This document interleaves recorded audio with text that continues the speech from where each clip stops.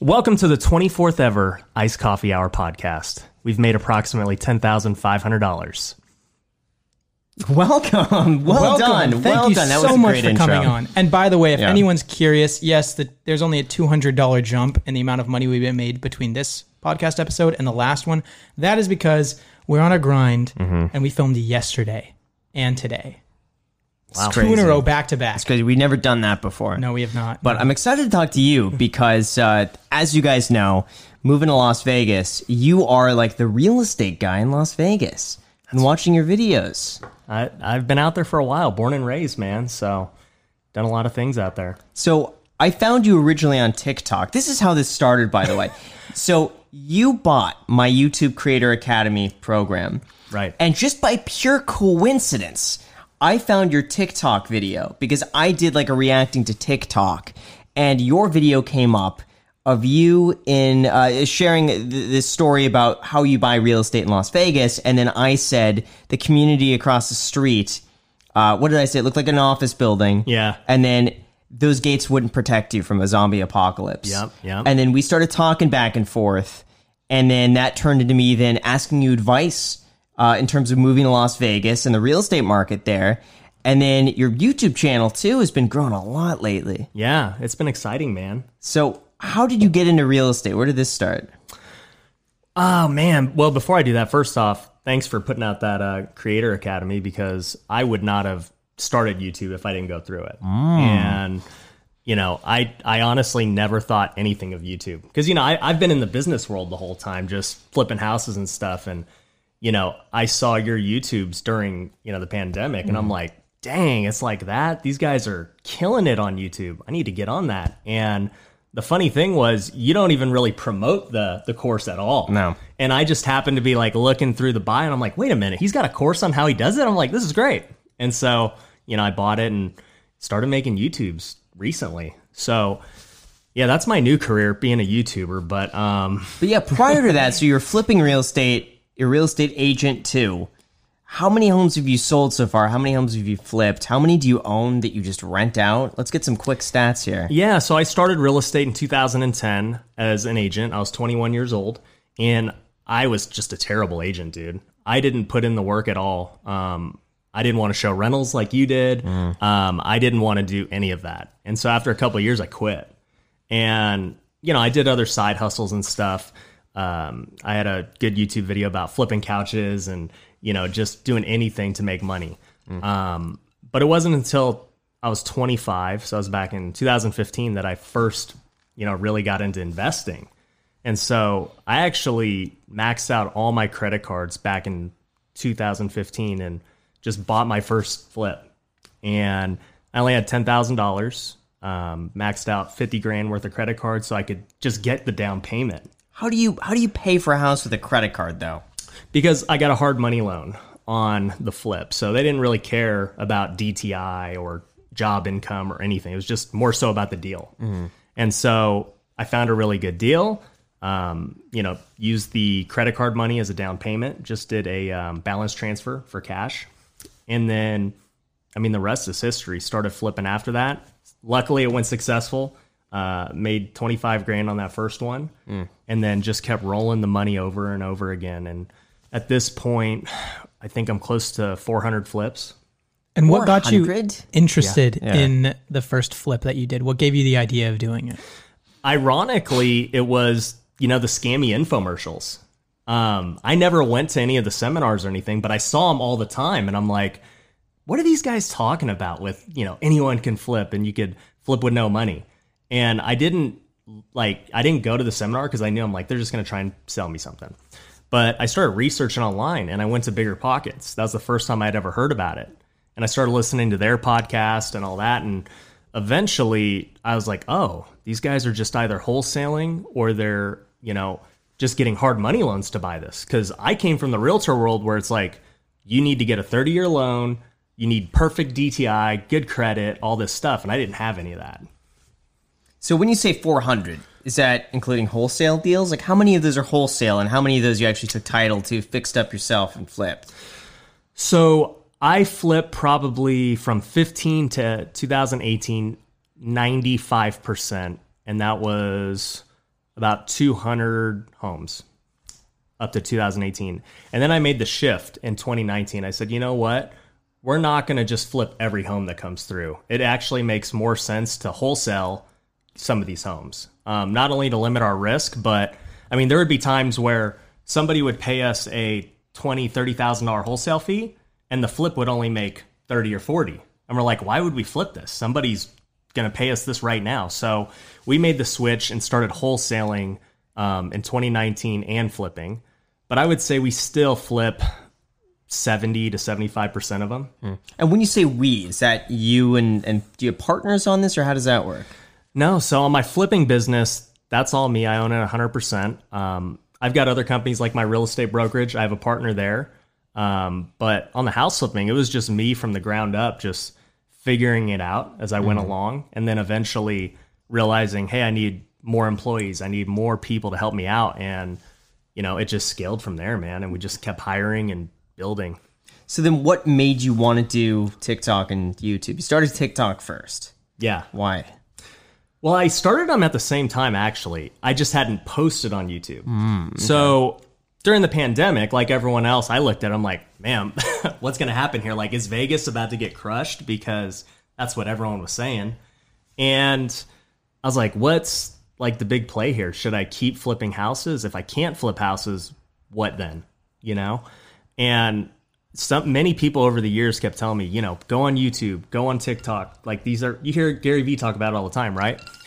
And I always ignored it. And I'd always made content. It was on Instagram. You know, I'd make 5-minute videos, just me and the camera, not edited or anything. But eventually enough people kept telling me it that I was like, hey, I need to look into this. And so I posted on Instagram. I said, hey, who are the top YouTubers? And everybody's like, check out Graham Stephan, check out Meet Kevin, you know, check out these guys. And I'm like, okay, I'm going to check out these guys. And then I was looking at it and I'm like, you know, these guys are crushing it on YouTube. And I was like, I think I could do good on YouTube too. And I think I bring a different perspective of, hey, I'm coming from like the business side of things, like running companies and other stuff, not like the normal investor who's, you know, solo investor is what I would call it. You know, we've got probably, I would say over 100 people total between all my companies, you know, between agents, contractors, acquisitions agents, and other stuff. So it's like, I felt like nobody on YouTube was really giving that perspective of, hey, here's how to run a company versus, you know, how to invest for yourself. Interesting. So, but what prompted that? So I know you want to do this, but why? What's the deeper motivation for doing YouTube and TikTok? Well, I think back during COVID, like I said, I saw it as an opportunity that nobody was really doing, in my field anyways. Like TikTok, definitely nobody was doing. You still don't even like to post on TikTok. Oh gosh, I gotta get into it. I just don't get it. Yeah. I tried so hard. I really tried hard, but I'm going to get better, guys. Dude, you got good TikToks. Yeah. I've seen them. Oh, man. But I just saw an opportunity. I'm like, nobody's posting on TikTok. Like, none of these business guys take it seriously. And so I'm like, I'll just do it. And I don't even know how to make TikToks. I don't know anything about it. But if I have to dance, I'll dance. If I have to, like... No, you wouldn't. No, you dance? I've done a couple dances. Really? But they get no views. Did you do the WAP? No, I didn't do the WAP, dude. My wife won't let me, dude. But you know, I did that on TikTok. What's that one? The Shake That Laffy Taffy? Is that the one? Oh, dude, there's so many dances. 100 likes. Graham will do it. No, Graham will do the WAP with 100 on the table. Yeah. No, I won't. If this video gets 1 million views, I'll do it. If seriously, a million views, maybe edit that out because I'll mute it again. Okay. People are going to be left wondering what I said once again. All right, okay, just mute that part. I was wondering what you said too. You don't. It's weird. My ears just toned out for a little bit. I don't know what you said, but don't do that. Did you find immediate success on TikTok, or was it gradual? Yeah, TikTok is one of those things where it's like anyone can go viral so quick. It's crazy, dude. So I've got like 300,000 something followers in, 5-6 months. And it just takes a couple of videos really that pop off, and people, the one you saw did really good. And that got me, probably tens of thousands, if not 100,000 followers, because I got that video early on. So I like TikTok, and it's led to a lot of different opportunities. Not necessarily like, TikTok, I get all this money from TikTok, like AdSense or anything, but it's opened a lot of doors. I have multiple people in Vegas who've reached out to me because they see me on TikTok and they're like, hey, I want to work with you in this type of way in different business ventures. So it's been really cool. What's the secret to making a good TikTok? I feel like you would have had it figured out. Like how do you do that? I think there's a couple of things, but number one is you got to catch the trends, just like YouTube, but like there's trending sounds. So you got to use their sounds because people will, watch a certain sound and just see what everyone did to that sound. So even if you have it not playing and you have the sound muted, that's a good way to get traction. I would say another thing is you got to hook them in within like 2 seconds. In YouTube, maybe you hook them in within 20, 30 seconds. You got 2 seconds on TikTok or they're swiping. How do you hook? What's the strategy to get a good hook there?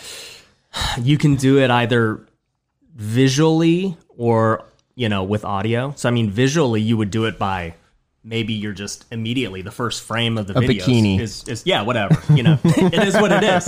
I'll be in a bikini and somebody's like, what's going on here? Like, I need to watch the rest of this. But yeah, so you could do it visually or audio. You just start, yelling something. You got to have high energy. You can't just mumble it, whatever. Mm-hmm. Or, you put the text on there like an Instagram story and, maybe it says something crazy like, this is how I made $1 million. And then they'd be like, whoa. Yeah. Follow me to learn more. And I'll never tell you how I did it. Exactly. And then you'll watch the next one, how I made $2 million. Follow me. But people do that like, okay, stay tuned for part 2. Then I'll tell you, but make sure to follow. Oh, I hate Dude, those. I've seen those too. And then you go into their profile and part 2 was posted like months ago and you can't find it. Yeah. No. Yeah, TikTok's not very organized at all. If you want to find the content, good luck. Jeez. Gosh. Okay, so you got to have an immediate hook. But what type of content does the best there? I think they're all it doesn't matter. I mean, finance and real estate aren't going to do that great. I mean, it's dancing and, very like prank stuff, but that kind of content. But the beauty is there's not many finance people on it. A lot of people watching this, you probably are into finance. So it's a good opportunity because it's such low competition, But I would just say you could literally do anything on TikTok. And with like the CPM, it's the same no matter what you do. So it doesn't matter. How much do you get paid on TikTok? I saw your money, video. dude. I saw your video on it, but I'd like you to show us. Could you whip out the phone? Let's see. Let's take a look. I want to see how many views you're getting. Okay. And then how much you're making from that. All right. So we've got 325,000 followers. Okay. So look, dude, I made $20 today. That's actually really good for me. $20 today. I made 34. I don't know. Wow. Oh, you know what happened? Yeah. I made a really good video with my wife. It was her birthday, and I took her on a shopping spree, and so people were really hooked on it. But I've made $452 on lifetime. Does $452 lifetime with 300,000 I have to apply. followers. Get funding to make content. Apply. And is there different CPMs for different types of content? No, it's the same. It's 3 cents. 3 cents per 1,000 views. 3 cents per 1,000. It's crazy. I get 1,000 times better on YouTube. Yeah. 1,000. So 1,000 times better. So one view on YouTube is the equivalent. It's of 1,000 times more valuable. Wow. That's incredible. Oh, Jack, I forgot. I wanted to tell you this because I watched your interview with Andre, but I should have started out with this. But I want you to know you're a good-looking guy, dude. Oh, you stop it, man. Oh. You are gorgeous. Are you kidding me? You are. I was going to comment, but it would have got flooded, so I had to tell you in person. You are gorgeous, man. Thank you so much. That is too sweet. All right, I'll do that later. I'm going to apply. Now I can start making money. You'll make probably $5. It'll be good. Pays for sushi. I mean, that's the thing. For an entire week, that's a free sushi meal every single week, paid for by TikTok. It's true. Good deal. Yeah. Now, what about you just got to produce more content. That's it. I know. What would be your recommendation to me if I wanted to grow on TikTok? What should I do? Well, for you, it'd be easy because you already have such a massive following that if you just post, everyone from YouTube is going to go watch it. I mean, that's how I feel, But if I was you, I'd keep doing the videos you were doing. They were good. Yeah. Like just quick short form, 5 best investments, what I'm investing in this week. Just very raw. Really? Don't, put too much effort. Like, seriously, this is my routine. I try and post 2 a day. That's my goal. 2 a day. 2 a day. Wow. So I'll post 2 a day. I'll film them in the morning. So if you watch my TikToks, a lot of them, I'm in my gym clothes because I'm just filming them before the gym. It takes me like 30 minutes. I'm just trying to bust out whatever I can think of. So that's what I would do. What do you talk about? Whatever I feel like. So I'll talk about real estate, some type of tip with real estate, whether it be investing, house flipping, whatever. I'll also talk about current events, with related to finance, whatever. I think that'd be great for you because you love talking about this stuff anyway. I would take anything you talk about on YouTube and just make it a TikTok because you've already did it. I was talking about Logan Paul and his Pokemon the other day, because some people are talking about. So I think you literally can just take whatever you're doing on YouTube and just make a 15 to 30 second clip of it.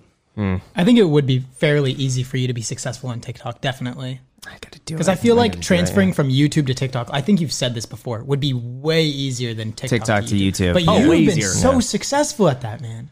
Yeah, it's been crazy. I don't know. man. I feel like your YouTube growth is YouTube. Your TikTok growth is TikTok. Your YouTube has been doing really well because you're doing well at YouTube.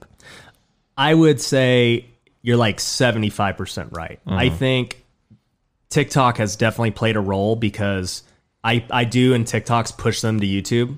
That's the call to action at the end. Hey, for instance, your video that we're talking about, it's like 30 seconds, right? You're like, hey, if you want the full video on this, go watch it on YouTube because I can only tell you so much in 30 seconds. And that's how you can push them to YouTube. So I think it's definitely helped, but I agree. I mean, I think they are 2 totally different audiences for sure.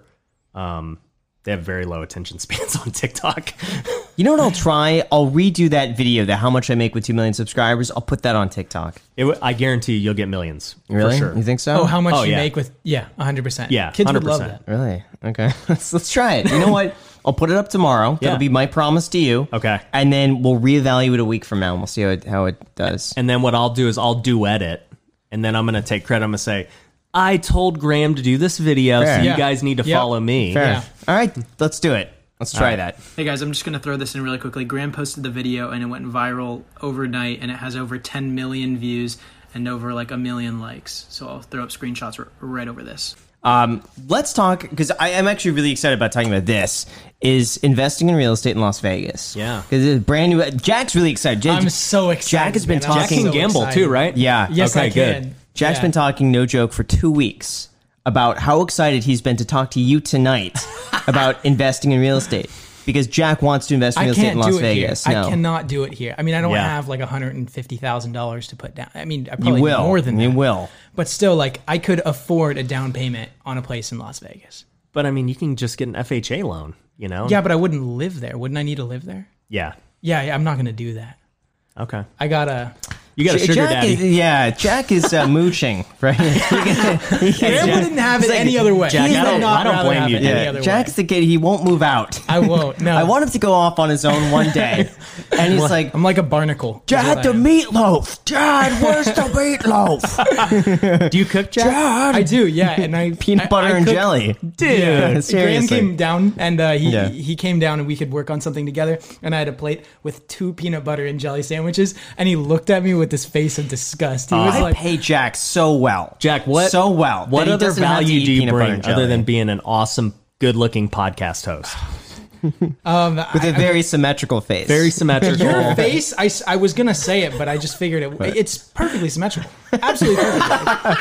For those that don't get the joke, watch the end of the Andre. It is. Jake I'm not video, even yeah. kidding though when I say that. Like, draw a line on your face and it And it's just, even on both sides, like the Taj we could Mahal. fold it and it'd just be, Yeah, just be even. exactly. But yeah, I mean, I bring value because I edit for the second channel. Okay. Graham and we produce something like a mastermind when we're together. I'm just not a mastermind, but we bounce ideas Yeah, we back do. and forth. We do. Good. Titles and thumbnails. We're both very Go-to, different, yeah. independent thinkers. Okay. I think that we work well together. And of course, there are other things that I do, like Emails mentorship. and Idea- the mentorship group. Jack runs that. ideas. Emails, some ideas. Sometimes it's random work. Nice. reaching out to people on my behalf. So yeah, it works well. It's just a bunch of random I stuff. should have brought my Jack. I recently You have a hired Jack? a Jack. Yeah. How's that working out for you? He's great. He's just like you. He's really young. He's 20 years old, and he's just great. He sent me the best interview video I've ever seen. I'll show you guys it after. Okay. I was like, I got to hire this guy. I don't even have a position for him, but he's great. That's good. Yeah. That's awesome. So what is your advice to Jack to invest in Las Vegas? Actually, how about this? Give us a rundown first of what the market is like in Las Vegas, because Andre and I know you saw that part. We had a bit of a back and forth. I'm saying the market's going up. He's saying it's going down. Who's right? I'll leave it to you to be that tiebreaker. I would trust your judgment on this one. Well, I think obviously because Andre's still trying to buy his first house. Yeah. So it's I get it. He's very nervous about it. I first time home buyers get that all the time. But my thing with Vegas is there's no inventory. The only way it crashes is if there's this sudden rush of inventory, which to me is not going to happen at least in the next 6 months. Not with all the legal stuff going on, not with foreclosures being halted and all this. So I don't see anything happening on that front. And then you got to assume all these people like you who are moving in are kind of combating that. So it's I don't think it's going anywhere. And in fact, if I had to guess, it probably will go up. What about, Andre had some good points about the job market in Las Vegas and a lot of people being laid off. Right. The unemployment can't go on forever. Right. What are your thoughts on that? Because I do agree with him in the sense that if you have, let's say, 15% of the population just unemployed right now, that has to have some residual effect on the market. I mean, here's what I think is going to happen. And I've been saying this since probably May. So let me backtrack and say back in when, everything happened, all my friends stopped buying. All my flipper buddies, investors, they all just were we're running for the hills. We saw what happened to Vegas last time. And I was like, dude, I'm going to keep buying. I see a lot of things that I think are going to be okay. And it turned out to be right. And, I bought some super good deals because there was no competition. No one was buying. And I mean, we're still buying 5 to 10 a month. So I'm super confident, at least in the short term. But the reason I'm confident is number one, there's low supply. So it's still going to take a while before supply increases. Even if this happens, it will take a while. But the other thing is, I think the banks are going to work with them. I think all these people in mortgage forbearance are not going to get foreclosed on 12 months after the fact. No. They're going to get loan mods. And I think even if they don't have a job, the bank is going to find a way to work with them. And so that's why I don't see this flood of inventory. The other problem is the people who would sell otherwise are not selling because of this, because they're in forbearance. And so if they try and sell now, even with equity, they have nowhere to go because they don't have a job. They can't qualify for another house. So their only option is to keep their home. Or rent. They can't rent, though. They don't have a job. But they would have money from selling a house if they have equity. Right. If somebody's going to take them with no job. Right. So it's to me, the best choice for everyone is always to just work with the bank. And I think that's what most people are going to do. And I think the banks are going to work with them because they're going to get incentivized. Yeah. So you think the market is going to stay at worst steady, and realistically, it's probably going to go up, continue going up. For sure. And I think when I'm saying this, I'm just talking the short term, 6 to 12 months. I mean, in the long term, real estate will always be a good investment. It doesn't matter where you buy. But in the short term, as a flipper who's trying to make a profit here in the next 3 to 6 months, I'm very confident. So what markets are you investing in? What price point? What do you go for? What's the cash flow like? In Vegas? Yeah. So in Vegas, I don't have a ton of rentals. I have a 10-unit apartment and then probably 6 or 7 single families. That seems like a ton to me, man. Oh my. But when you when you compare it to, flipping 100 homes, we don't keep a lot of them. And the reason I don't keep a lot of them, I would love to, is just the Vegas cash flow isn't very good. I mean, at the end of the day, if you got to look at every home you buy in the lens of what's the best exit strategy. And so every time we get a home, we'll say, hey, okay, I got this home. what can I do? I can wholesale it for 20 grand, right? I can flip it and make 40 grand. Or I can keep it as a rental.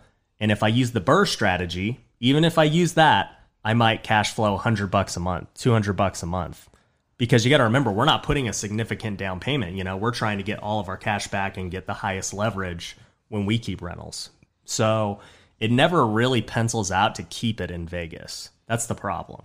What ROIs are you seeing though? Let's say I went in there with like 500 grand cash. I just want to make a decent return. Nothing phenomenal. I just want to get a nice, respectable return in a good area. What would you recommend? And what would the cash flow be like? Just on the average place. Nothing spectacular. Just Are you going to leverage the 500 or just buy it cash? we could go both options. Let's say I buy cash. I want to see what the total return is on that. Let's just say you buy it in a nice, middle class area, newer home.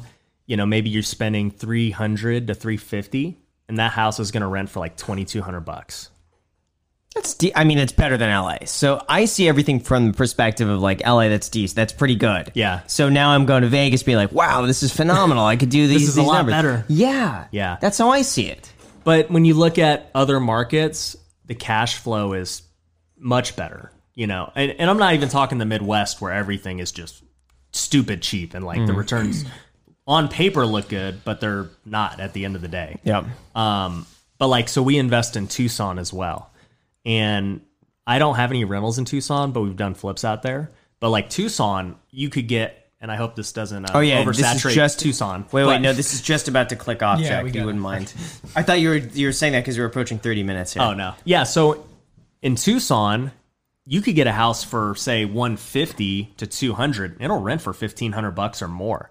So you're like almost hitting the 1% rule in like a major market that's a college town that has a lot going on. So that's why I kind of look there if I wanted to get some single families.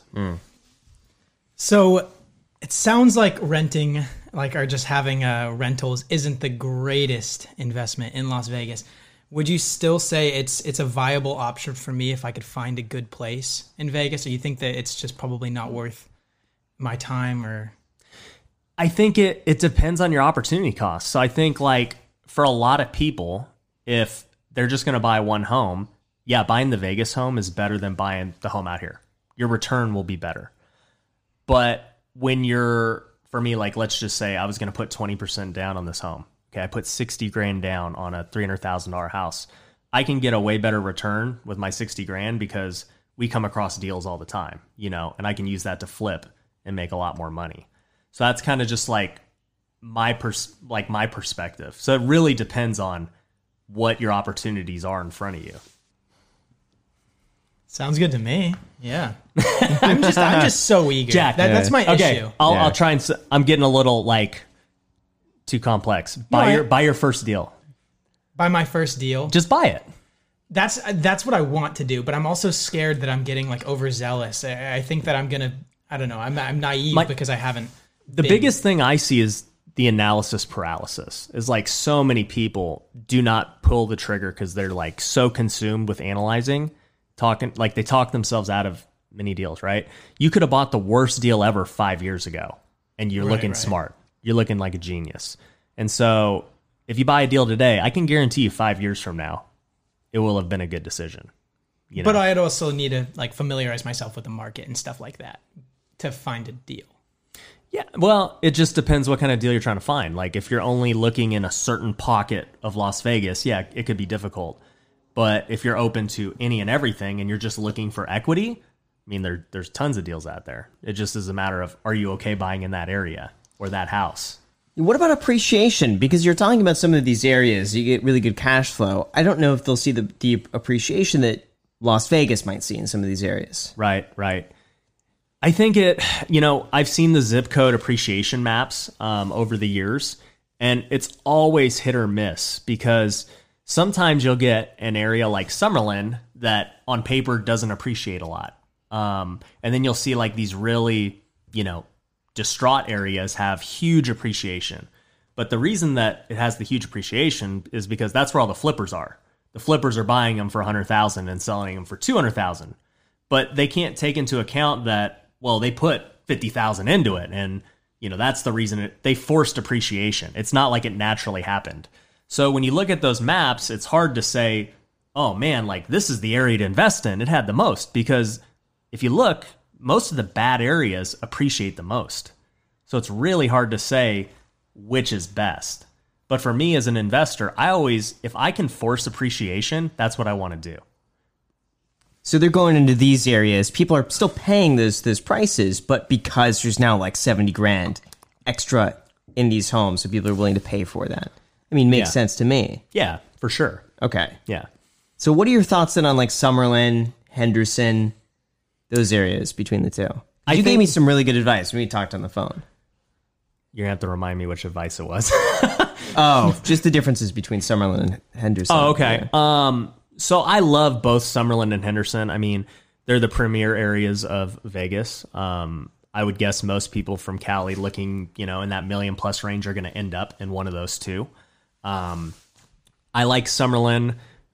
I like them both for long term. I don't see one or the other just, outperforming each other. It really is going to depend on the lifestyle you want to live. And so like Henderson, if I was telling you this, you got really good views if you're willing to pay for it. You can't touch the views in Henderson. They're the best.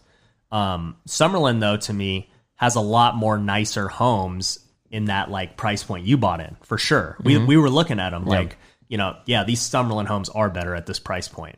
But I think once you get to an even higher price point, then it's like I would go with Henderson for sure. But if like you're in Jack's situation and you're buying, let's just say this $300,000, $400,000 home, I would pick Summerlin for sure, because they got really nice communities at that price point. See? Buy a home over there. And then you can leave Graham's home. Yeah, find a place on my own. He'll have to do his own grocery shopping.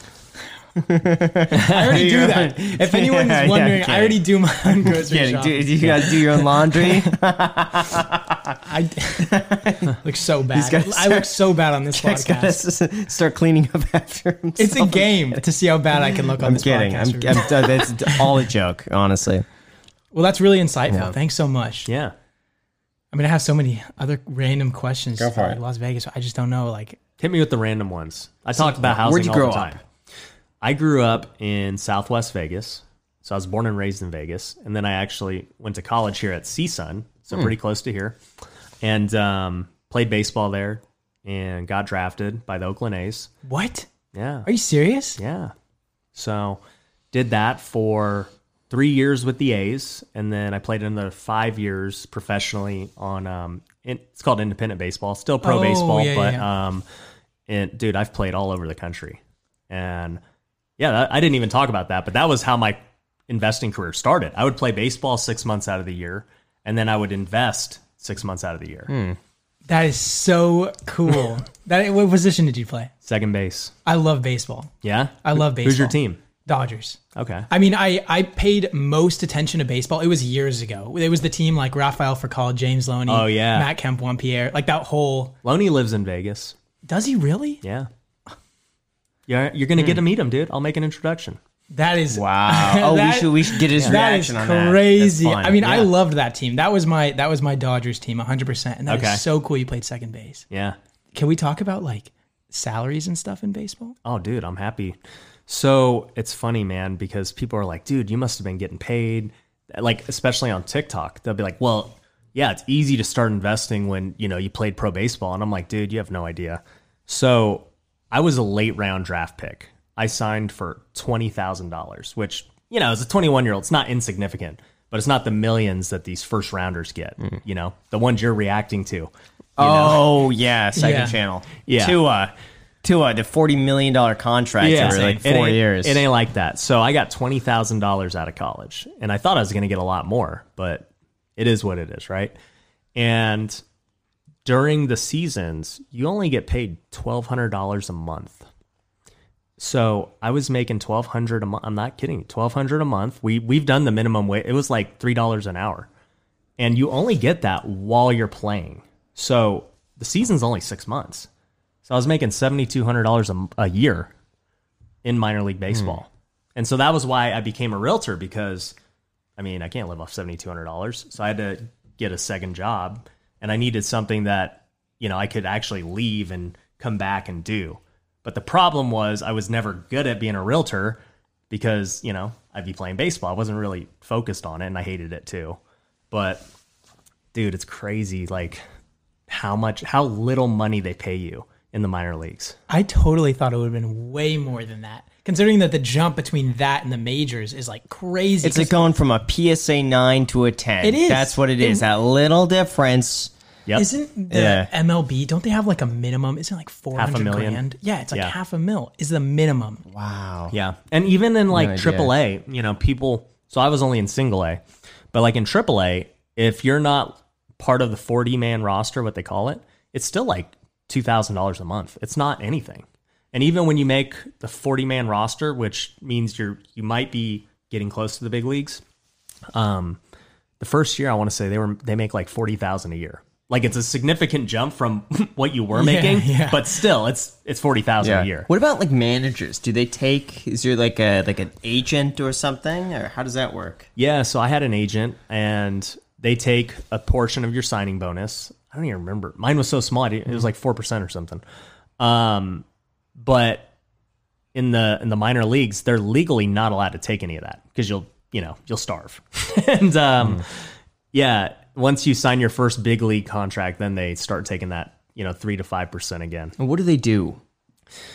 Not much, man. I shouldn't take that. I should take that back. But they'll negotiate the contract, right? I mean, cool. Most athletes don't have any business savvy, right? So, okay, you need them to negotiate that contract. But from there, until you sign that next contract, which in baseball is way down the road, your signing bonus, that first one, say you're 18 years old out of college or out of high school, I mean, you may not get your first real contract until you're 25. It's 7 years of them not really doing anything other than, hey, how's it going, Ryan? Just checking in on you. You need any cleats or something? Like they'll send you equipment. Wow. That's pretty much it. What happened? Why didn't you progress further? Was it a choice of yours, or was it just didn't happen? I just think I didn't have the talent level, man. You start reaching every level, and seeing how good these guys are. So, in high school, right?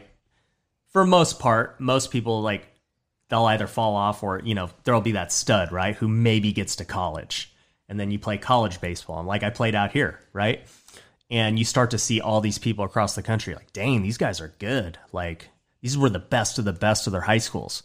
And then from there, they get drafted. And you're like, these were the best of the best, not only in college, but also now high school, but also now across the entire world.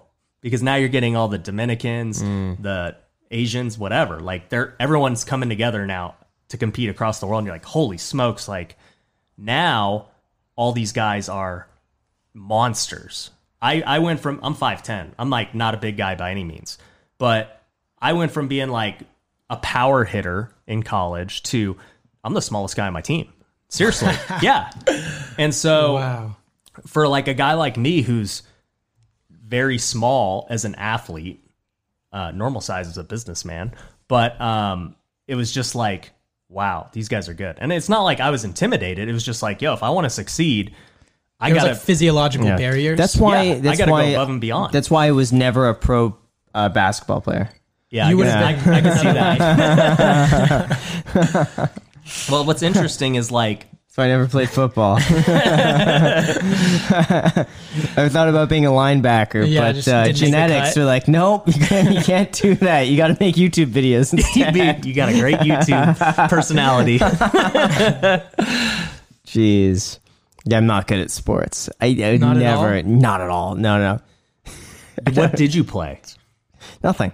You never played anything. No. You'd be good at rock climbing, bouldering. Don't you think so? I got What good about upper body Foursquare? strength. Yeah. Yeah, did you play Foursquare? How do you play that again? What was that? It sounds familiar. Okay, you didn't play. What about tetherball? Tetherball's incredible. No, tetherball. You got to be really tall to get that. As it goes up time. No, you gotta have good hit it. hops. Just jump. Yeah. No. Because the thing is, when the ball is all the way unraveled, that thing goes high. Yeah. I can't grab that. So you don't. What about running or something? I had asthma. I was physically bad at any sport in PE. Oh my god! But you're pretty fit though. Yeah, but that's from like weights. That's from not. So you work out though. Yeah, I do. You like lifting. Yeah, but a lot of it is just aesthetics. Like physically, I'm still pretty weak. You just. But it's for You don't looks. say that. But it's just for looks. But you know, Let's I be would real. rather look good than actually like be strong and not like those big bulky guys that are super strong. It's not practical at all. Yeah. I like working out. But then when it comes time to move a couch, like I'm sitting there and be like, I can't move this thing. We're gonna have to hire someone. This is heavy. Yeah. You are pretty good though. Like we do pull-ups, and Graham's like that. Like he's going fast. So you have a good like strength to muscle ratio. Yeah, but or strength to weight ratio. Yeah, but in school pound for pound, he's strong. Yeah. In school though, I was always like the last one to be picked for like sports. Like throughout, like I don't. I mean, the truth is that. But who's laughing now? Yeah. Well, it's still, but I don't know if we could put this on the podcast. But the truth, you decide. But the truth is, there was me. Maybe don't put that in there, just because. Maybe don't put that in there. But either way, that's a good story. But that's how. That's what it was. That's usually what it was. Wow. Yeah. But I also had asthma. So like on top of everything else, and it's like I don't like running. You didn't did you not like any sport? No. No you just enjoyment. didn't even enjoy. No enjoyment at all. But maybe it was just sports. because you had such bad experiences growing Never up. got into even watching sports. Like I don't understand. I don't get it. I don't know. You enjoy sports, correct? Like obviously. Oh, I love it. You know what? I think I don't do well with like team sports. I like to just do something on my own. Are you competitive? Not really. A little bit. I'm more competitive with myself. With your I would job, say. you're Yeah. competitive. Yeah. Do you want to be like the best YouTuber? Yeah. Yeah. No, yes and no. I mean, there were certainly milestones where it was an accomplishment for me to be like, I looked up to Dave Ramsey's channel. Right. And so to one day have more subscribers than Dave, that was a huge accomplishment for me. Because like, oh, wow. Yeah. Like I was watching Dave Ramsey's channel from the very beginning. I always aspired to be like, one day if I could do that, like that would be a big deal. So those little milestones for me were really significant. Right. Because I just know for me, like, obviously most athletes are just hyper competitive. Mm-hmm. And so I've taken that into everything I do. I'm like, all right, I want to be the best house flipper in Las Vegas. You know, how do I do that? And then it's like, okay, if I do that, great. What's next? And so that's kind of also where YouTube came into play. It was like, well, we've been flipping 100 plus houses since 2018. It's like, what else is there? Like, do I flip 200? Do I flip 300? Like, is that what I want to do? Mm-hmm.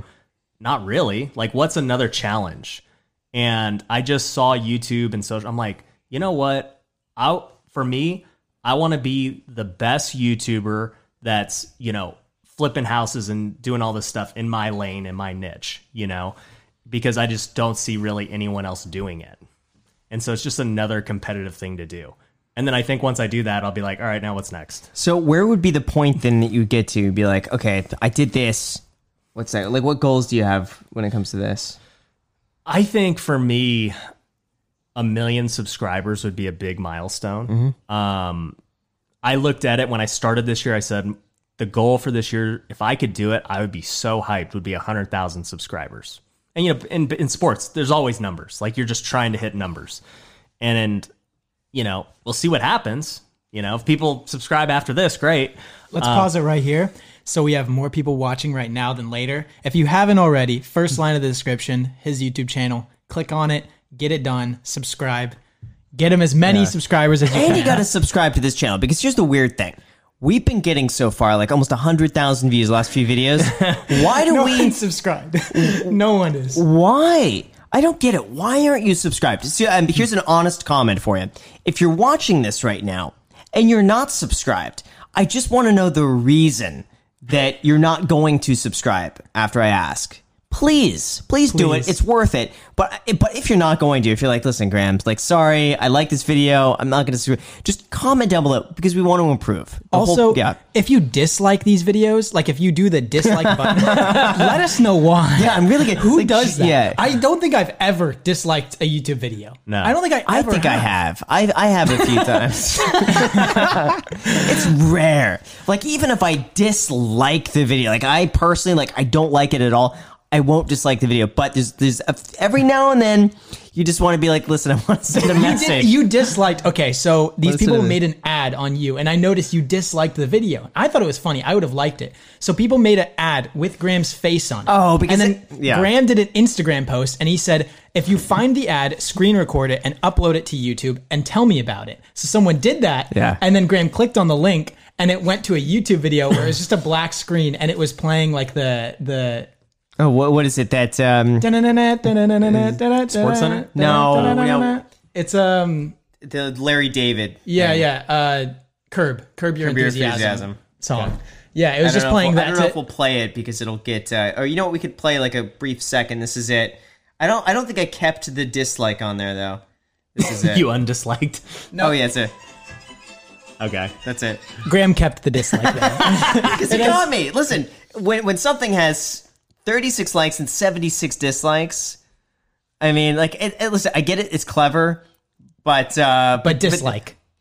But I disliked it. Yeah. He disliked the video. He wanted to see the ad. Unfortunately, he didn't. But he got to see it later. I got to see it later. 2 other people uploaded the video. Thank you so much for that. It was clever. Listen, I have nothing against it. It's just I hit a dislike. It's okay. If you dislike videos, let us know why you dislike videos. If you've ever disliked one of Graham's videos, one of Ryan's videos, let us know. I'm really curious. Yeah. Most of my dislikes are for my hair, to be honest. What? You look like CR7, man. I get that too. But I'm like the super poor man's version of Cristiano. But on TikTok, they say that. Like TikTok, those kids are ruthless. Yeah. Oh, like, dude, they have no filter. So they'll be like, you bootleg Cristiano. Or they'll be like, dude, cut that hair off. What are you doing? Like, it's crazy. But then on Instagram, it's a more mature audience. And they're like, dude, we love your hair.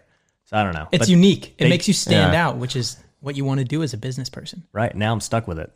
Graham said, it does make you stand out, yeah. You said you would do pink or green hair like ZHC? No, like ZHC or Ninja. And the Ninja. I think it's cool. He would do that. I think it's cool. I thought he was joking when he said he would do that. No, I think it's cool. I think if you build a brand around that, like you think Ninja, you think colored hair. Yeah. You think ZHC, you think that teal color. It's their brand. It makes them significantly more memorable. And I think with you, almost with your hair. Yeah. I don't have the hairline to do something like that. You got the hairline where you could make that immaculate hairline. It is. Yeah. Well, and the people always say, how long does it take you to do your hair? I'm like, it honestly doesn't take that long. But it does. But the thing is, cutting it. Like, how often do you get I'll get a haircut like once a week. Once a week. Hair like that, I wonder how they cut it. Do they just get like something and like make a ruler like an inch off the head and they just like like it just it's so creative. Everything is so perfect. We'll vlog it next time. Please do. I'm so interested. How did you pick the hairstyle? Well, now that we're into it, teach us. Yeah, because I'm curious. So my hair looks exactly like my dad's hair, but more like modern. So my dad obviously does not have like this, cut part. I just noticed that you have a line that goes. That's just the. Yeah, so that the barber does. Show the camera. He's got a line. So, my dad obviously doesn't have the part. He doesn't line up the front or anything. My barber does that. But my dad's hair is just like this. Yeah. It's like the Bruno Mars hair. It's Filipino hair, dude. It's just You're Filipino. Yeah, half. Oh, cool. So that's just our natural hair. It just poofs up. That is awesome. I'm jealous. But how did you pick the style? You went to the barber one day and you're just like... So I was looking at Cristiano and I was like, dude, that guy, he's almost as good looking as Jack. He's like, oh my God. Say no more, fam. That meme. It's a nice hairstyle. It is a nice hairstyle, I must say. I know, but the TikTokers hate it. But how did you pick it? Where did this start? I started doing this hairstyle probably right when I started flipping houses. Just new me, dude. I actually shaved my head when I was 21, believe it or not. That was not a good look. I thought it was. And then I had a faux hawk for a really long time. And I even had a mohawk, too. But it was like, it's not like your punker mohawk, just like one of those ones.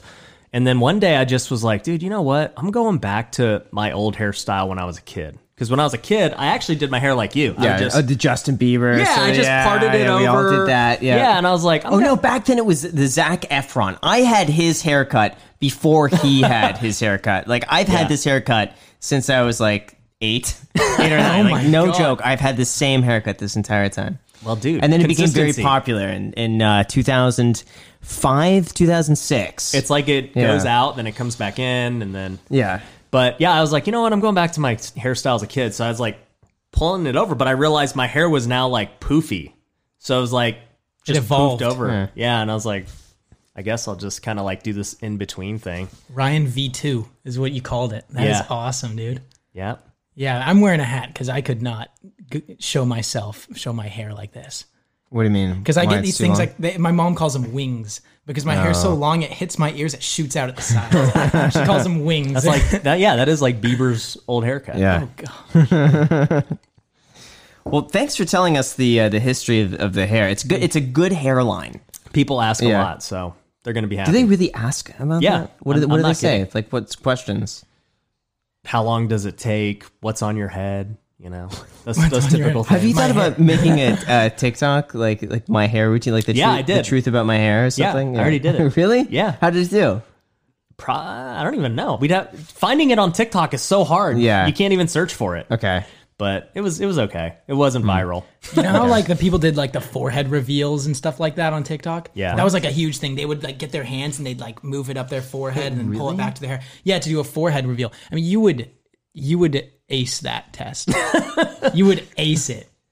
Yeah, I haven't seen that one. Speaking of weird things on TikTok, there's the one that I saw that Macy was showing me this, where it's you show the side profile. It's like this big reveal, like everyone sees your face, and then you turn to the side, and like the music, it's like Avril Lavigne playing something in the back. It's What's weird. the man. bad one? The head on or the side? The side. It's supposed to be like, I look pretty from the front, but then you see the side, and then like I'll show it to you guys. We probably gotta turn the cameras off and on again.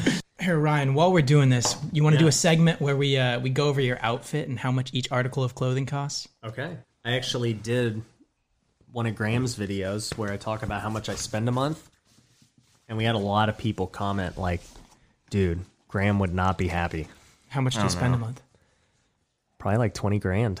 On personal spending? Wait, what? For what? Why? Dude, that's not personal spending. It's the hair. The hair is what Yeah, Yeah, hair the hair's product. $15,000 a month. Yeah. Getting Yeah, his at haircut least. every week. No, I mean, I got a family. So, I mean, I have 2 kids. We got a lot of, I didn't know you had 2 kids. they're both under 2, so they're really young. Wow. Yeah, so I just did a video on it. I've never actually budgeted. So it was my first time really looking at it and seeing like, man, where are we at? It's about 20,000 a month. Why? So where does this break down? So you got a family. So where's I've the got a problem? family, Let's find 2 out where the kids. leak is, where the financial leak is. Okay, so I know where the Phantom leak train. is. Okay, so you have a wife and 2 kids. How long have you been married? 7 years. 7 years. How old are you? Yeah. I'm 31, dude. Are you really? Yeah. So my Why wife, did I think you were? I thought you were like 25 or something like that. it's because I'm Asian, dude. It's just we look young. Wow. You've been blessed. Yeah. Seriously, if you told me you're like 24, You'd have believed 23, I would have been like, yeah. Yeah. So Wow. we got married really young. She was 21. I was 24. Mm-hmm. So we actually, that's why we came out here. When I told you, I was like, we're going out to Newport to celebrate our anniversary. So our anniversary's Congratulations. thank you. Yeah. It's on Sunday. Wow. So 7 years. Cool. But yeah, we waited 5 years and now we have 2 kids. And Okay. but yeah, on the spending side, Yeah. How much is So- the house? Let's start with the house. so I said that our house is about $4,000 a month mortgage, but we also support my parents, so their house is like $2,000, and then we have a missionary house that's about $1,500. So I said it was like $7,500. Sure. Utilities, insurance, all that stuff was a few $1,000. So you're at like, What do you mean? That's a lot. A few $1,000 utilities? well, on 3 houses. A few $1,000. Yeah, I'm saying the electric bill here Between, is like, like HOAs $150. and- Yeah. Well, so I think I'd have to go back to the video, but I said utilities was probably $1,500. That's $500 a lot. a house. That's a $500 a house. That's a lot. It's That's a Vegas, lot. man. Are utilities It's that much hot. more in Vegas? Really? Dude, you'll have a power bill in the summer at your new house. your power bill will probably be $500. No, it won't. I compared I electricity guarantee we costs know. between LA and Vegas, and they're about 30% less in Vegas. Electricity and water. Yeah, but I don't keep it that cold. I would, if electricity is going to be that much, I'd be like, oh no, it's going to be 80 degrees inside. Is it warm in here for you? No, I'm good. See? So 80 degrees, it's nice. well, even whatever. It's $1,000 for 3 houses. I turn on the AC usually like 78, 78 degrees. Yeah. That's way too hot. No, it's not. It's that's nice. blistering. We're It's chilling fine. at like 72 all the time. What else we got? So insurance, Okay. we paid $450. So that's really cheap That's actually. really cheap, yeah. What else we got? We've got car, the Tesla out there, $1,300.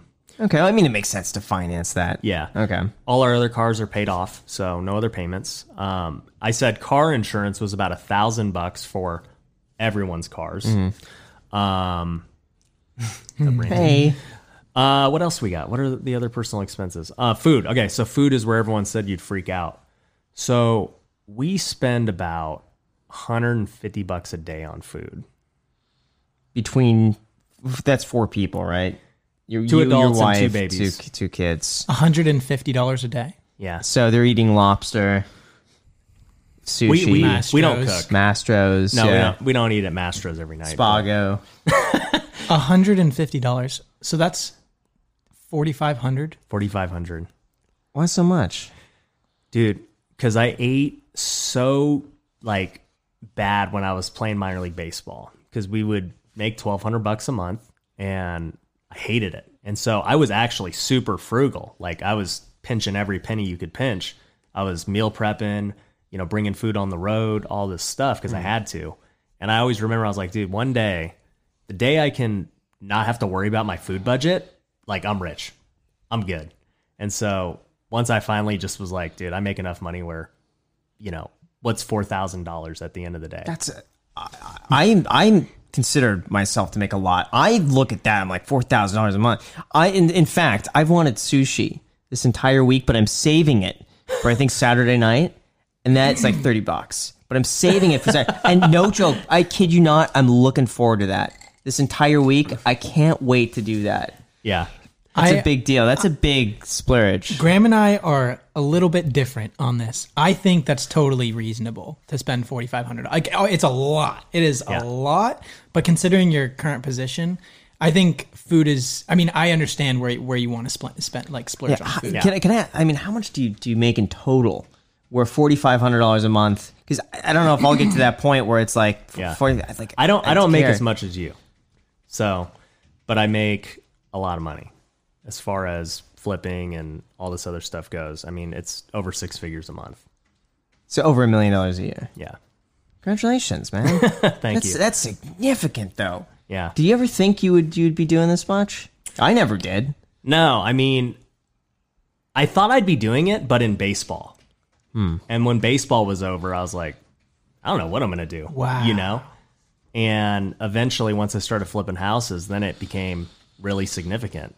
And I was telling people in the video with the personal budgeting, I was like, hey, if this gets 50,000 views, I'll tell you guys exactly how much I make from all the income streams, because I've got, 5 different businesses, and, YouTube is just the newest.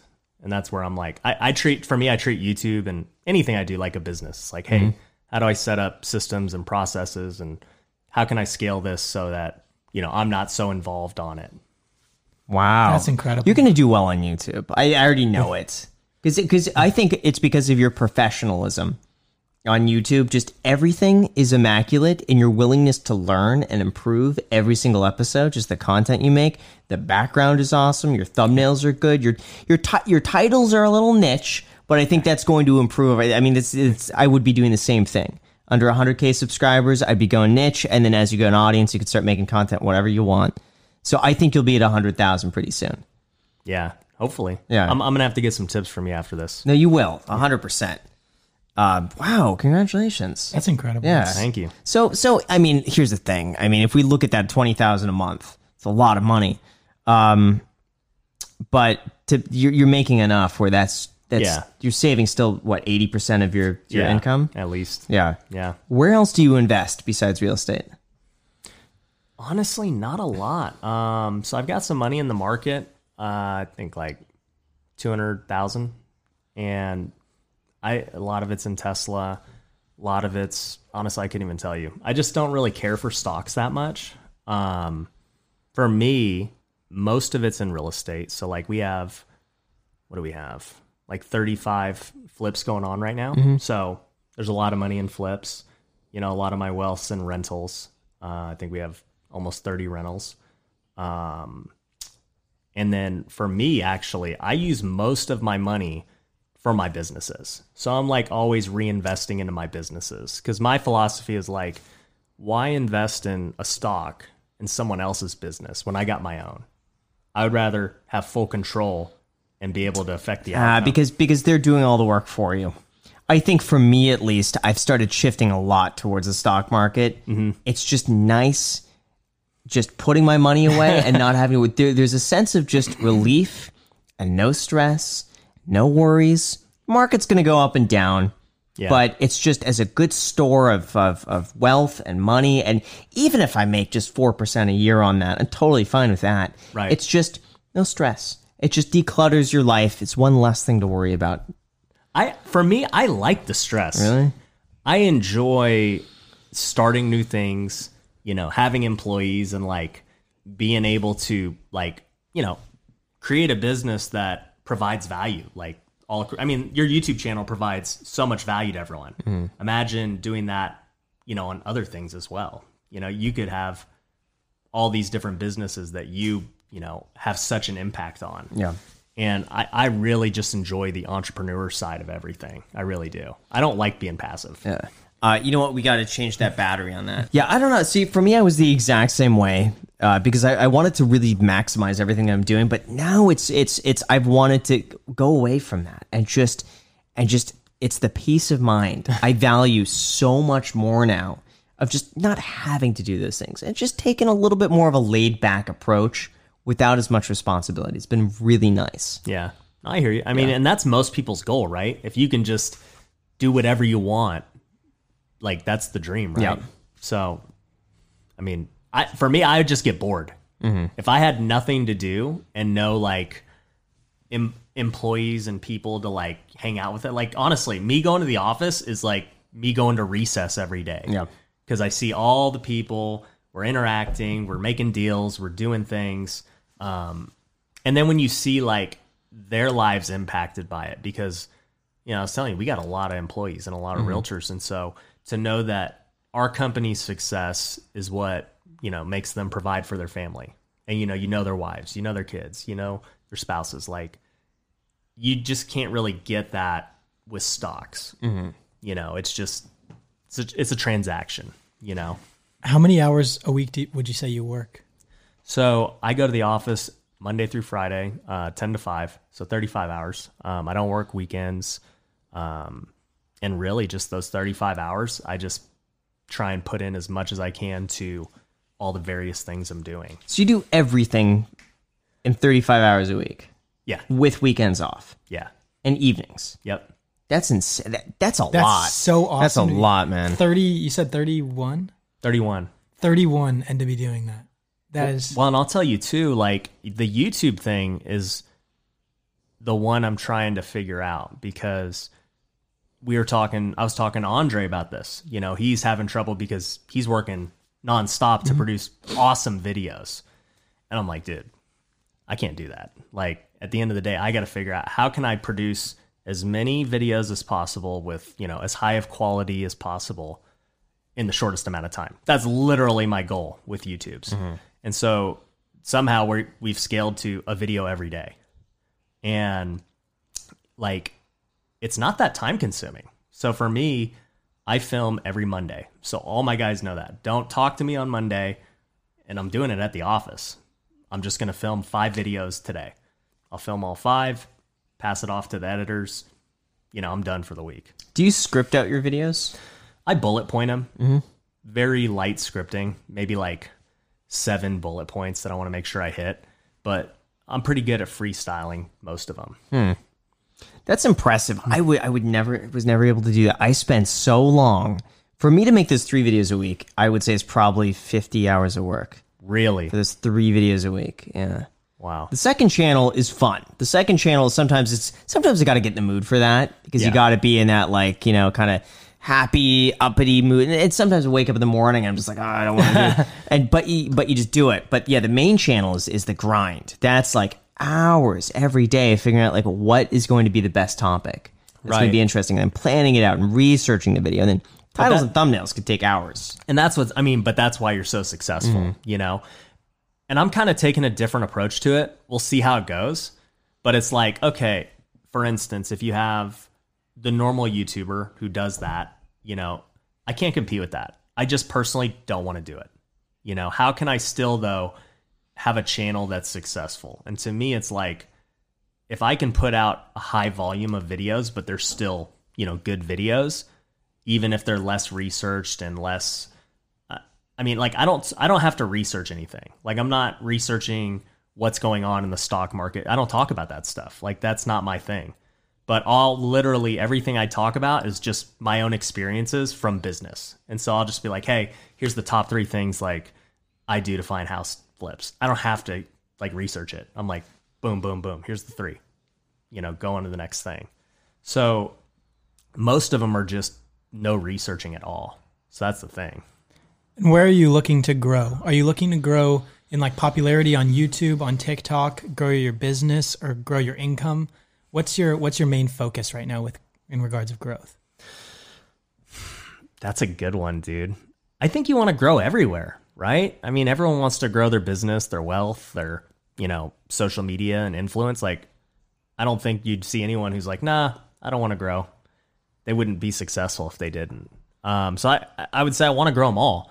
But what I'll say is, like, over the years, the priority has always changed. So when I was growing my house flipping business, I was strictly just house flipping. You know, I wasn't worried about social media and all this other stuff. I'm like, how do I grow this business to be in, you know, multi-million-dollar business? Like, it's going to take all my effort. And then once I grew that and put the right people in place where, you know, they can now run it, then I'm like, okay, what's next? Okay, right now it just happens to be a season where I'm like, let's just try and be the best YouTube and TikTok guy that I can, you know, and I'm still just experimenting, figuring it out, like trying new thumbnails, trying different titles, different topics, different video lengths. Like today I did a baseball video, totally flopped. People don't even care. I'm like, well, you know. Is that YouTube? Yeah. So I'm like, well, I guess people just don't really care that much about my baseball career. You know, they follow me for business and real estate, whatever. That's fine. So I'm just experimenting right now. And even with video frequency, I'm going 7 days a week. I think that's probably too much. Yeah. I wouldn't. For you like this, I would not be doing a video a day. Yeah. I'd rather see you put out 2 really quality videos like Andre. Yeah. Than 7 videos like this, 1 a day. Yeah. And so that's where the tweaking is like, do I want to keep doing 7 a day, see how that goes, or try 2 a day, or 2 a week, sorry, and see how that goes? I would say do my schedule, do 3 times a week. Try that. Your thumbnails are pretty good. And thumbnails, I think, are high quality. Yeah. Why I don't give my wife an allowance? Ooh, that's a good one. That is a great title. Wow. Why don't you give your wife an allowance? I like that you hit that like button right away. I saw that. Just your habit. That's a habit. You didn't even see it and you liked it. No, I always, almost every video I click on, you just like it. Instinctually I like it because you don't even know you're doing it. I don't, seriously, like that was totally unconscious. That's weird. I just always hit the like button. Gosh. So what's the situation with I don't give my wife this is another one. Yeah, I'm just testing, right? Yeah. So I was like, you know what? A lot of people ask me like, what's it like being an entrepreneur? How's your wife handle that? How do you handle having 2 kids and doing all this? I'm curious, yeah. And I was like, you know what? That sounds like a series. Let's try it out. And so we've been trying it out for the last couple of weeks. And my wife enjoys doing it. Yeah. So I'm taking your wife doesn't work. She's at home? She's a stay-at-home mom. Yeah. I mean, 2 kids, 2 years old. That's full time. Yeah. Probably works more than 35 hours a week. She works more than me for sure. Yeah. For sure. But it's like it's another series, and it's doing pretty good.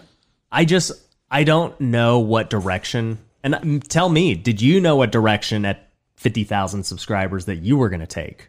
or you were just still in that experiment? No, stage? I had a pretty good direction on that. Okay. But I also had a lot of other channels to look to. Right. Who were doing way better than I was. And so I saw what they were doing, and I'm like, okay, I see their flaws, and I see where they're missing the mark, and I'm going to put my own spin on this. I'm going to do it in my way. Right. So I had a direction. Yeah. It actually becomes harder as you grow, because then it's like, who can you start to look to, or like what do you have to look up to for direction? Now it's like it's harder because you got to figure it out on your own. Yeah, now you got to just... Now it's freestyle. Now it's like you like the tracks have been laid before you, and you just got to follow the tracks. But then you get to a point there's no more tracks. Yeah. So you got to figure out, okay, now I'm just navigating my own now. Well, and the hard part harder. is once you've taken a path to get there, to go and try and switch it up is scary. Right. So Yeah. So with your wife, then what's the allowance thing, or what? Yeah. How does this work? So this video was about just how do we manage money in our relationship. And we know a lot of married couples who, they either have split bank accounts, or, someone gets an allowance, or whatever the case may be. And that's kind of the thing, is like, I don't give my wife an allowance. Like, she can spend whatever she wants, that the title makes it seem like, oh man, I'm this big bad guy. Right, yeah. I like the title. That's why I clicked on it. draws you Wait a in. second. It Yeah, draws you in, does. but it is. I don't give her an allowance. Like, she can spend whatever she wants, So yeah, that was just about managing money. Had there, this might be too much of the plot. Has there ever been a time where she's spent money and you've been like, I can't believe like that would lead to some sort of like argument? Where No, it's like dude. Starbucks or something like that. You know what's funny? So when we first got married, right, we were really poor. We were young and poor. And she's in college going to be a teacher, which another poor profession. And I would always get on her because I'm like, you cannot be getting Starbucks. You cannot, like, we're going to have the Keurig, but not even like the K-Cup. We're going to do like the refillable Keurig deal. And so we were super frugal. And that's why I resonate with a lot of the things you did, because I did the same exact stuff. I'm just don't do it anymore. But like eventually we started making money, and then she got her Louis Vuitton bag and other stuff. But it's never like crazy. You guys are on the same wavelength when it comes to that, I'm guessing. I'm not going to get mad at her for getting a bag when I have nice stuff too. You know what I'm saying? We got to do the outfit thing. Okay. Oh yeah, Your how much outfit, is your yeah, outfit? let's walk us through it. Shirt. It looks like I have a similar shirt to that. I don't want to say that's H&M, It is but H&M. it is. Yeah. Yep. See, I have a very similar shirt. I had that shirt in the V-neck. I got rid of the V-neck one because it got a hole in the armpit. So now I just have the normal. That's the one I wear all the time. That gray shirt. Yeah. But not the V-neck. Okay. So H&M. This is Lulu. So It's expensive. All right, that's what, 110? No, this 100 one's bucks? 150 150. on sale too. It's 200. Jeez, why? Can I feel Yeah, it? man. It feels like a Zara jacket that could be like 60 bucks. let me give it That's a $60 jacket from Zara. Probably. Yeah, Okay. probably. I like it. All right. Thank you, Jack. Jeans. Jeans. Are good fitting jeans. Yeah, what do you think they are? How much do you think they cost? Hugo Boss. No, I've never bought anything Hugo Boss. The Levi's. My guess, the thing with jeans, they could be anywhere from $20 to like 300 or 500 bucks, and they look exactly Based on the what same. I've been telling you, what do you think they are? I'm gonna guess honestly, those are $60 jeans. No, you're right. They're like $60 jeans. Yeah. They were like a Facebook ad, like Okay. the perfect New York or something jean. I can't remember what they were, but they're Okay. good. Cool. Yeah. All right, so That's pretty sensible good. outfit. Yeah, it makes sense. Yeah. Makes sense. Graham, same. Oh yeah, so this shirt again. This is Brett Oppenheim. This shirt was free. Sweatpants. This was a gift. This was a Christmas gift. Sweatpants. Socks were also Brett Oppenheim. I kid you not. And then underwear is also Brett Oppenheim. So basically, my entire outfit. It's from Brett. This video was sponsored by Brett Actually, Oppenheim. this entire outfit that I'm wearing is free. Everything. The watch? Well, not the watch. Not the watch. But besides the watch, this entire outfit. So has wait, been how much $0. is the watch? It was like 20. Okay, so Yeah. you're outdressing me. I've got an So- Apple Watch. So That's incredible. Yeah. That's incredible. There we go. What about you, Jack? What about today? The shirt was a gift. The pants were also a gift. Really? And yeah, Okay. and that's it. Brett Oppenheim. That's Brett Oppenheim. literally it. Yeah, hat was a gift as well. Really? Oh, nice. Wow, there we go. It's just getting gifted clothing. What size you wear? I'll get you. Medium, maybe large. That's a large, yeah. All right, I'm gonna gift you a bunch of clothes. Whoa! Wow! Hey, subscribe to Ryan Pineda. Wow. Make sure you do that right now. No, what's funny is my employees, like, they know because I have a pretty small closet for my house. And so for me to get a new piece of clothing, I have to get rid of one. That's how it goes. Same thing with shoes. Like, if I want to get rid of a shoe, or if I want to get a shoe, I got to get rid of a shoe. And so my employees are all very similar build. And so they get all my old stuff, whether pretty much like Brett Oppenheim did. Yeah, see, Brett, Jason, and I are pretty much the same size. Yeah. So usually how it starts is Jason will get something, but he'll just not like it, and he never returns it, so it goes to Brett. Brett will wear it for about 6 months. Brett changes his outfit so often, and then he cleans out his entire wardrobe. And then I end up with like 60%, and then Eric from my office gets another 40%. Wow. Sometimes it's whoever's in the office at the right time. Brett will come in, and it's a free-for-all. That's exactly what happens at our office, too. Yeah. I just literally will dump the shoes in the bag of clothes. I'm like, guys, whoever wants it, wants it. It's smart, because I got a whole bunch of stuff that I gave Jack that just I haven't worn in a long time. Yeah. And for Jack, it's like, whoa, it's some crazy stuff. This is Graham's shirt. Yeah. Let's superhero now. Yes, upgrades. For me, it's I'm cleaning out, but that's how I feel when I get clothes from Brett or Jason. Like it's made my day. What about, like, have you got expensive clothes, like suits and stuff? I have one suit that I bought probably over 10 years ago, $1,200 and tailored. Yeah, that's the same jacket I wear to this day. The pants have a hole in them, unfortunately, but that's okay. Besides that, I don't really know. I'd never bought anything more than like 100, maybe $200. Other than that, what about you? What's your most expensive article of clothing? I actually don't have expensive clothing.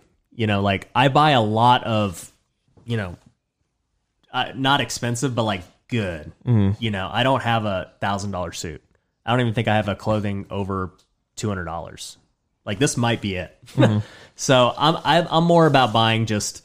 I like to just switch my style. I know my style switches all the time, so it's like, I'm not going to buy a $2,000 suit. So where do you waste your money then? Where do you spend? Your wife likes food, dude. Louis Vuitton. You like food? She does. I like food. Yeah. I don't even spend a lot on shoes. I buy a lot of shoes, but they're like $50 to $80. It's not like I'm a sneakerhead buying Jordans. This would have been the perfect segue. We got a sponsor coming up. We can't plug this sponsor here. This would have been the perfect segue for this sponsor. We're not going to mention it here, but next time. This episode might go up in November. Really? And if it does, I could insert. Okay. We'll figure it out. We'll see. There you go. What do you think about frugality in general and Graham's take on frugality? Do you think he takes it too extreme, or do you think that it makes sense considering like overall like priorities? Yeah. And you could be harsh here. Yeah. You could tell the truth. We're in a safe spot. What you say on the podcast does not get taken personally. You never be invited back.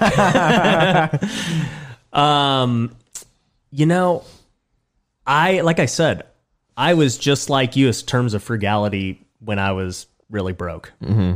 And then it just changed once I started making money. Lifestyle inflation. Yeah, for sure. For sure. But even still, like you said, it's like, I was never one of those guys that's like, okay, I'm going to go buy a Bentley now or whatever. Like, I could, but that's not me. Like, it's still a waste. I've been looking at like AP watches and stuff, and I'm like, man, that would be tight. But I'm like, I could see you with a nice stainless steel from Royal Oak. Yeah, I want an offshore, Royal Oak offshore. But I'm like, it's just not like, I can't justify it. So I still have those in terms of like other stuff. I think you could justify it because it's not going to go down in value. You get a good deal on a stainless steel watch, that's going to keep its value. That's your savings account right there. That's the way I would see it. Well, I might get one then. Yeah. But, I've kind of gotten bigger with it. But for you, it's like, you just got to do what makes you happy. Like, if being frugal makes you happy, like no one should force themselves to spend, which is obviously where you're just like, you enjoy waiting for sushi at the end of the week. If you got sushi every day, you'd be like, I don't enjoy this anymore. Yeah. I understand that. And it's just like, I want to see what happens with you once you achieve like just crazy wealth, because you're going to get there. So it's like, at what point is Graham going to be like, yeah, you know, doing the iced coffees just doesn't make sense anymore? When is that going to happen? It's never going to not make sense, because I prefer this coffee over Starbucks. When will you start spending? I don't even know what you'd spend more money on. What would you spend more on? There's really not much that I want. The only things that I feel like I really want is a reef tank. That's just something, it's more of a logistical thing. I was going to put a reef tank here. Okay. But if I'm spending time in Vegas, put it there. Moving there, I want to put it there. So reef tank is something I absolutely want. The piano is something I'm going to get. I got the drum set this year. Okay. I think maybe, you know what? Like, now it's things to save time, I would say, is like a driver. I think would be really nice. I paid Jack once to drive me to Ventura one night, and I got editing done. I got an hour and a half of editing done in the car. That's a running joke at my company too. Is like, who's gonna ascend a driver? Yeah. So I would say probably that's the only thing that I could think of that would really improve the quality of my life, is just not having to drive. But that's not like a unnecessary. That's a business. Right. Like, you're trying to gain time. Like, that's smart. But like, spending for no reason. Like, would you ever? Well, you probably don't travel enough. But would you ever buy a jet? No. Well, you know what? I mean, if I had unlimited money.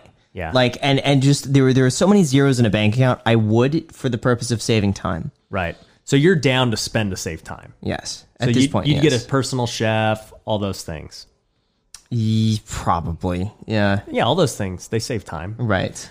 What about, I guess then it just comes down to material items. Like, at the end of the day, is there anything? Reef tank. The reef tank. The reef tank. I would love a Rolex Daytona, but part of me purposely just doesn't want to buy those things. Yeah. Because I like looking forward to them. Right. I like the fact that, like, I could go on eBay every now and then and look through it. Look for a deal. And just like wish and be like, oh, one day I want to get the Rolex Daytona. How do you trick yourself though? Because like, you can get it.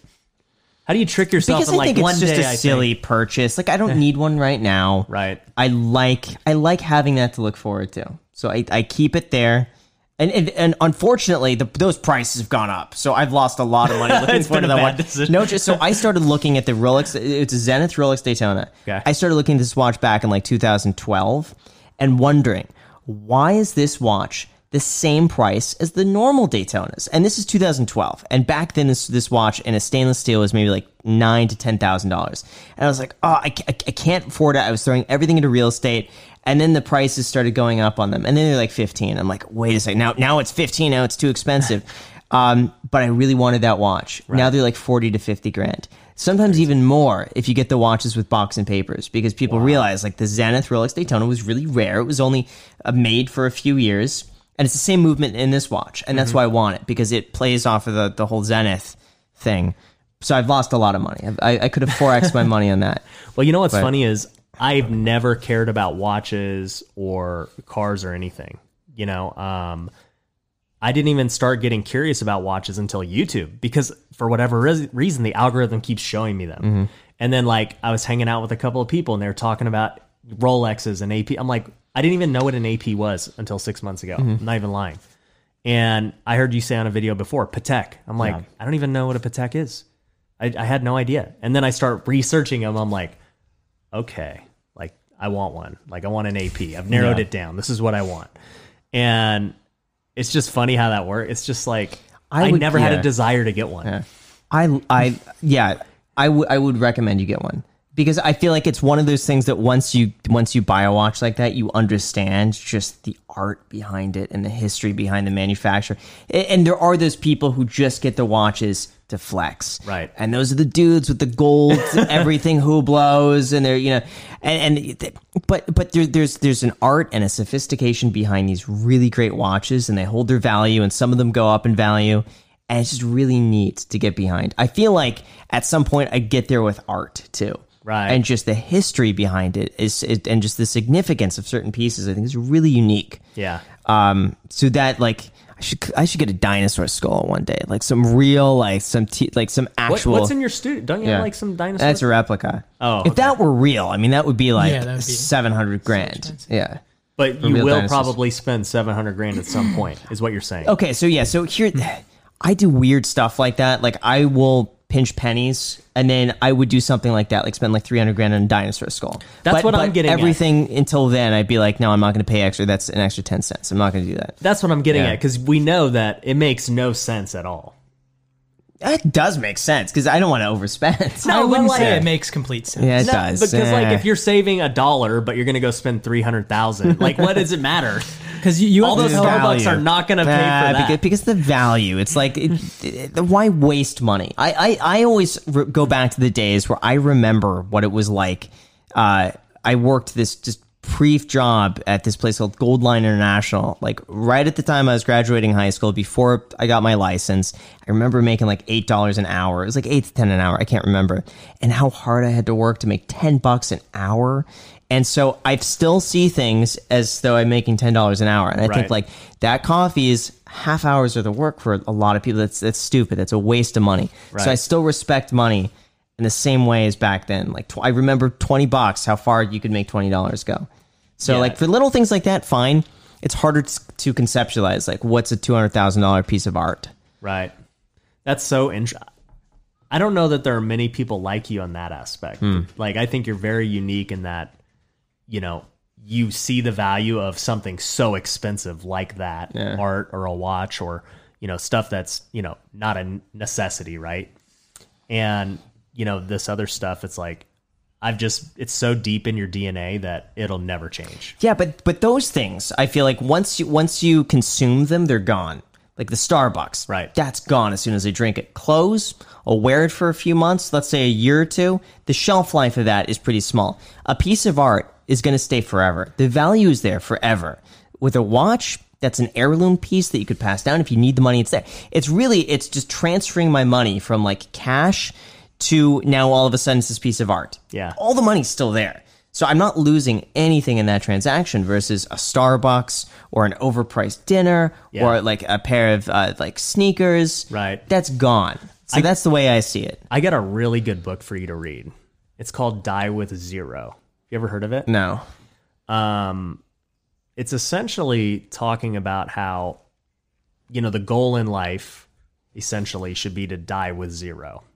And it doesn't mean like go spend all your money because you don't know when you're going to die, right? Yeah. But it comes down to like, well, wouldn't it be better? Let's just say your dream was to give away a lot of money. Wouldn't it be better to give away that money while you're alive? Yeah, but you instead of don't. it? But you don't know when. No, you're you gonna don't. But also, you'd want to pass them down to family, Right. and take care of your family and your friends. But then you don't know when you're. I mean, if we had a timeline saying like, listen, like 20 years from now. Now I don't want to jinx it. But let's just say you're 80 years old, and they're like, okay, you're gonna pass away at this age, Right. Then maybe it's like, okay, let's have some fun here. Right. But wouldn't you want to yeah. enjoy that when you're younger Well, as well? well, and this is the point of Die with yeah. Zero is like, okay, in the end, it would be better to give it away while you're alive so you could see your family enjoy it, right? Instead of you're dead, you have no idea what happens, okay, with that. But like while you're young, his theory is you should spend more on experiences, which is what I was going to get into. Is what's your take on vacations, experiences, and that stuff? Because he says when you have experiences when you're younger, you get to hold on to those experiences your whole life. But when you have them when you're older, you're in worse shape. You don't get to keep the experience long because it's later in life. So like you should invest in experiences while you're young. Yeah, I don't know. I enjoy working so much though. Like it has not. I mean, it's crossed my mind to go on vacations every now and then, but I enjoy working at this juncture right now. Work I think is takes a bit of a priority, and I think in the future it's good. That's going to change at some point. Right. It's fascinating. I was talking with my grandpa, and he's getting older, and he says that the last line in The Great Gatsby can sum up like your final years in life or whatever pretty well, and it's something along the lines of like. And we move on like boats against the current, yada, yada, something being born ceaselessly into the past or something. And he says like when you're older, all you really have in the end are your memories. Right. So why would you want to use those years where all you can really do or all you do is reflect back on life? Why would you want to have all of those things when you wouldn't even be able to use them? And all you can think back on is all of the times when you were younger and you were taking advantage of all of those, Right. all of your Well, that's the whole money point of the book is like, when you're young, you're at your healthiest. You're enjoying, like for me, I look back in my 20s and I see when I was 21 playing baseball for no money, grinding it out on the bus. I loved it, and I look back on all the places I traveled over the country, and it's like you couldn't take those memories away from me, and I wasn't making any money doing it. I definitely delayed my wealth, immensely because of that. You go play minor league baseball for 8 years, getting nothing. It's like, okay, you're not really working towards your future doing that. You're just enjoying the process. And I'll trade that for anything. And now it's like, okay, I experienced that. My 20s were awesome playing baseball. Now it's like, all right, my 30s, let's spend it really building an empire, essentially. See, I took the opposite approach. I took my 20s. Right. Let's build the empire in your 20s, and then early 30s, probably mid 30s, and then after that. But you're going to keep building. That's where the thing is, though. At some point, you're going to decide: do I stop building and start enjoying, or do I just continue to build the empire? I have a feeling at some point it's gonna shift. Yeah. At some point, I don't know exactly when, but I've always taken it that like your early years are the time where you really just put your head down, you work away, and that gives you so many options in the future. Like I'd rather have like a guaranteed 35, you could do whatever, than start at 30. Right. Or start at like 28 and then. Well, and that's that's the wisdom we always hear from, the big entrepreneurs and stuff, is like grind while you're 20s and get ahead, and you'll be set up when you're 30s. And this book kind of shifts that. But see, here's the thing too. You have the energy and the stamina in your 20s to pull those 12-hour days every single day. Right. I think it's harder to do that as you get older with more responsibilities and with a family. Right. Like putting in those 12-hour days now for you would be very difficult with a wife and kid. I mean, I know you could do it. I'm sure you could do it. But it wouldn't be as easy as, let's say, 10 years ago. 100%.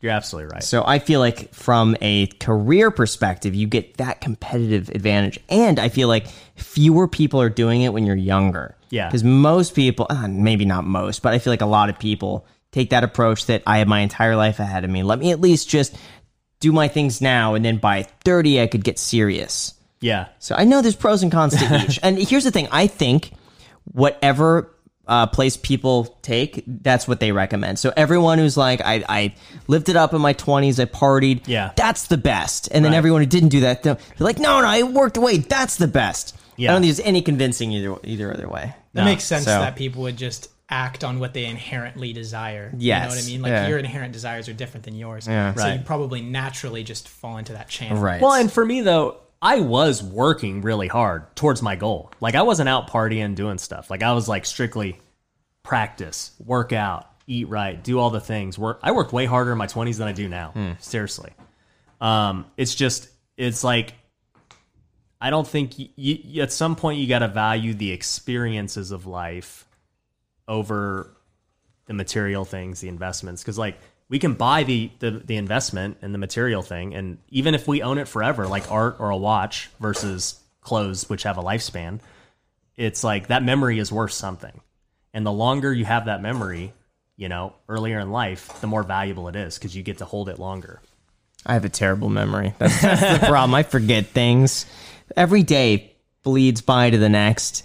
And I swear, like, Macy and I have some conversations, like, and 2 days ago, I'm like, wait, what day was that? Was that, like, last week? What was this again? I forgot. I'll remember anything, like, with the S&P 500. Like, I'll remember what Nancy Pelosi said. But, like, every day, like, I don't remember, like, more than, like, 3 days ago, seriously. It's really bad. But I think that's, like, when you work from home every day. It's all a blur. And you're just, it is. It becomes a blur. Yeah. So, oh, my gosh. Anyway, we should probably wrap up. We got a good episode. Yeah. Is there anything else that you'd just like to end off saying? Any advice? Any word? I mean, we covered a lot. We covered life, investing, businesses. Yeah, we're getting better at the podcast. You're getting us at, so far, I would say our best. Because in the beginning, we were a little bit too structured. We were good, but we had a structure, we had an outline, and now we're figuring this out 20 episodes in of like how to do these and what to talk about. Yeah. And I've noticed going in without a plan and just having a natural conversation seems to be what most people enjoy. I think so. So give us your take on this. And if you've made it this far, let us know down in the comments. One thing that I realized, and I brought up to Graham on one of our runs, is that if we don't come in with some sort of outline, because for the first like 20 or so episodes, I would prepare 2-page long outlines for every single podcast, and I would make sure that we would hit every single one of those talking points. And it became kind of an issue because if I make all of these bullet points that we have to hit, that's our cap on how entertaining or exciting we can be, because it's exactly where we're leveled off. Whereas I see other podcasts like Joe Rogan, and they kind of just go in with it, and then wherever the conversation goes, they just keep going there. And I think like conversation naturally will lead to the most exciting, like just chat. Yeah. You know, like we will naturally just gravitate towards the most exciting thing because that's what we want to talk about rather than your hair. Adhering. Yeah, of course. Yeah. Your hair and your wife's allowance. Exactly. Like it restricts us when we have to adhere to these bullet points. So let us know what you guys think about that. Thank you for coming on so much. We really appreciate it. It was a great You weren't episode. recording. I'm kidding. Gotcha. Got him. Gotcha. Hey, but that was a great speech. You crushed it. And everyone will hear it. Thanks, yeah. I always try to mess with Jack. Every now and then, like, bro, it's not recording. All the time. And I try. You're like listening to yourself speak too. Yeah, I literally I've checked it like 10 I've checked it like 10 times too. Yeah. During this episode. Usually, like once or twice a week, I'll try to throw a curveball. And he does. Keep him on his toes. Gosh, yeah. it feels like when I fall off a curb or whatever, and you get like that jolt in your heart. You're like, we're gonna have to Horrible. redo that 2 minute Yeah, no kidding, dude. the filibuster. Gosh. Well, Cool. on a final note, how was your coffee? It was delicious. You know, I've been waiting for this day ever since I found out it was a Graham's specialty, and it lived up to it. Good. I'm glad. Yeah. I couldn't finish mine. It's late. I don't want to be up all night, so I gotta keep it to a minimum. So cool. Well, thank you guys so much for watching. I really appreciate it. I'll link to all your information down below in the description. Let's get you to 100,000 subscribers. Yeah. And with the Iced Coffee Hour, let's get this to 100,000 subscribers too. Yeah. We could do it. If you're watching, here's the thing. If everybody watching this just subscribed, we'd get there like almost overnight. 200,000? Yeah, because some of those episodes did over 100,000. I know, but we got to tell them to subscribe in the beginning. You got to tell them to subscribe. Yeah, but if they're watching to the end, 50% watch to the end, even the 50,000 people. So If you watch to the end and you're not subscribed, that's tough. Yeah, just comment down below and let me know why you're not subscribed. The only excusable reason is that you don't have an account and you're not logged in. That's it. Make an account. That's it. Now And make log an into that account and subscribe. Thank you so much for doing that. We'll put our Instagrams down there. If you guys want 3 free stocks from Weeble, you can get that down below in the description. And thank you. Thank you so much. Thanks so much for watching. The mentorship group. This episode is sponsored by the mentorship group. So if you want to join, the link to that is down below in the description. We meet every single Sunday morning and Thursday night. One of those is a Zoom call. So if you just want to talk, do whatever. Jack's there. I'm there. Want to talk to us, ask us questions. It's really fun. So link is down below in the description. So thank you so much for watching. And until next time. Until next time. Go. Perfect. Scooting right here. So this would be. Do you want to introduce us on this? We usually have the guests introduce us. Okay. Cool. What's the intro supposed to be like? Welcome to the 24th ever episode of the Iced Coffee Hour, and then you just say. I mean, should we say how much we've made because we're doing this back to? I mean, we don't really need it. You could just say. Yeah, we should. Yeah.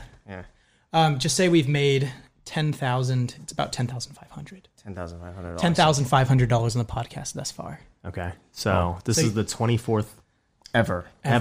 episode of the Iced Coffee Hour. We've made approximately. If you mess up, well, it doesn't matter. We've made approximately $10,500. Should I say we or you guys? It doesn't matter. Say we. Okay. Yeah. Say we, because it's a group effort here. All right. Sounds good. I just wait 1 sec. Go. So just hey, this is the 24th. Welcome to the 24th ever Okay. episode. Yeah. Here we go. Welcome to the 24th ever episode of the Ice Coffee Podcast. Ice Coffee Hour podcast. We should just call it the Iced Coffee Podcast now. Yeah, we should. That's what everyone just ends up saying. Really? You think so? The iced coffee? I call it the iced coffee hour. But what What if do it you goes think? longer? What do you think? I think the Ice Coffee Podcast is good. Iced coffee podcast.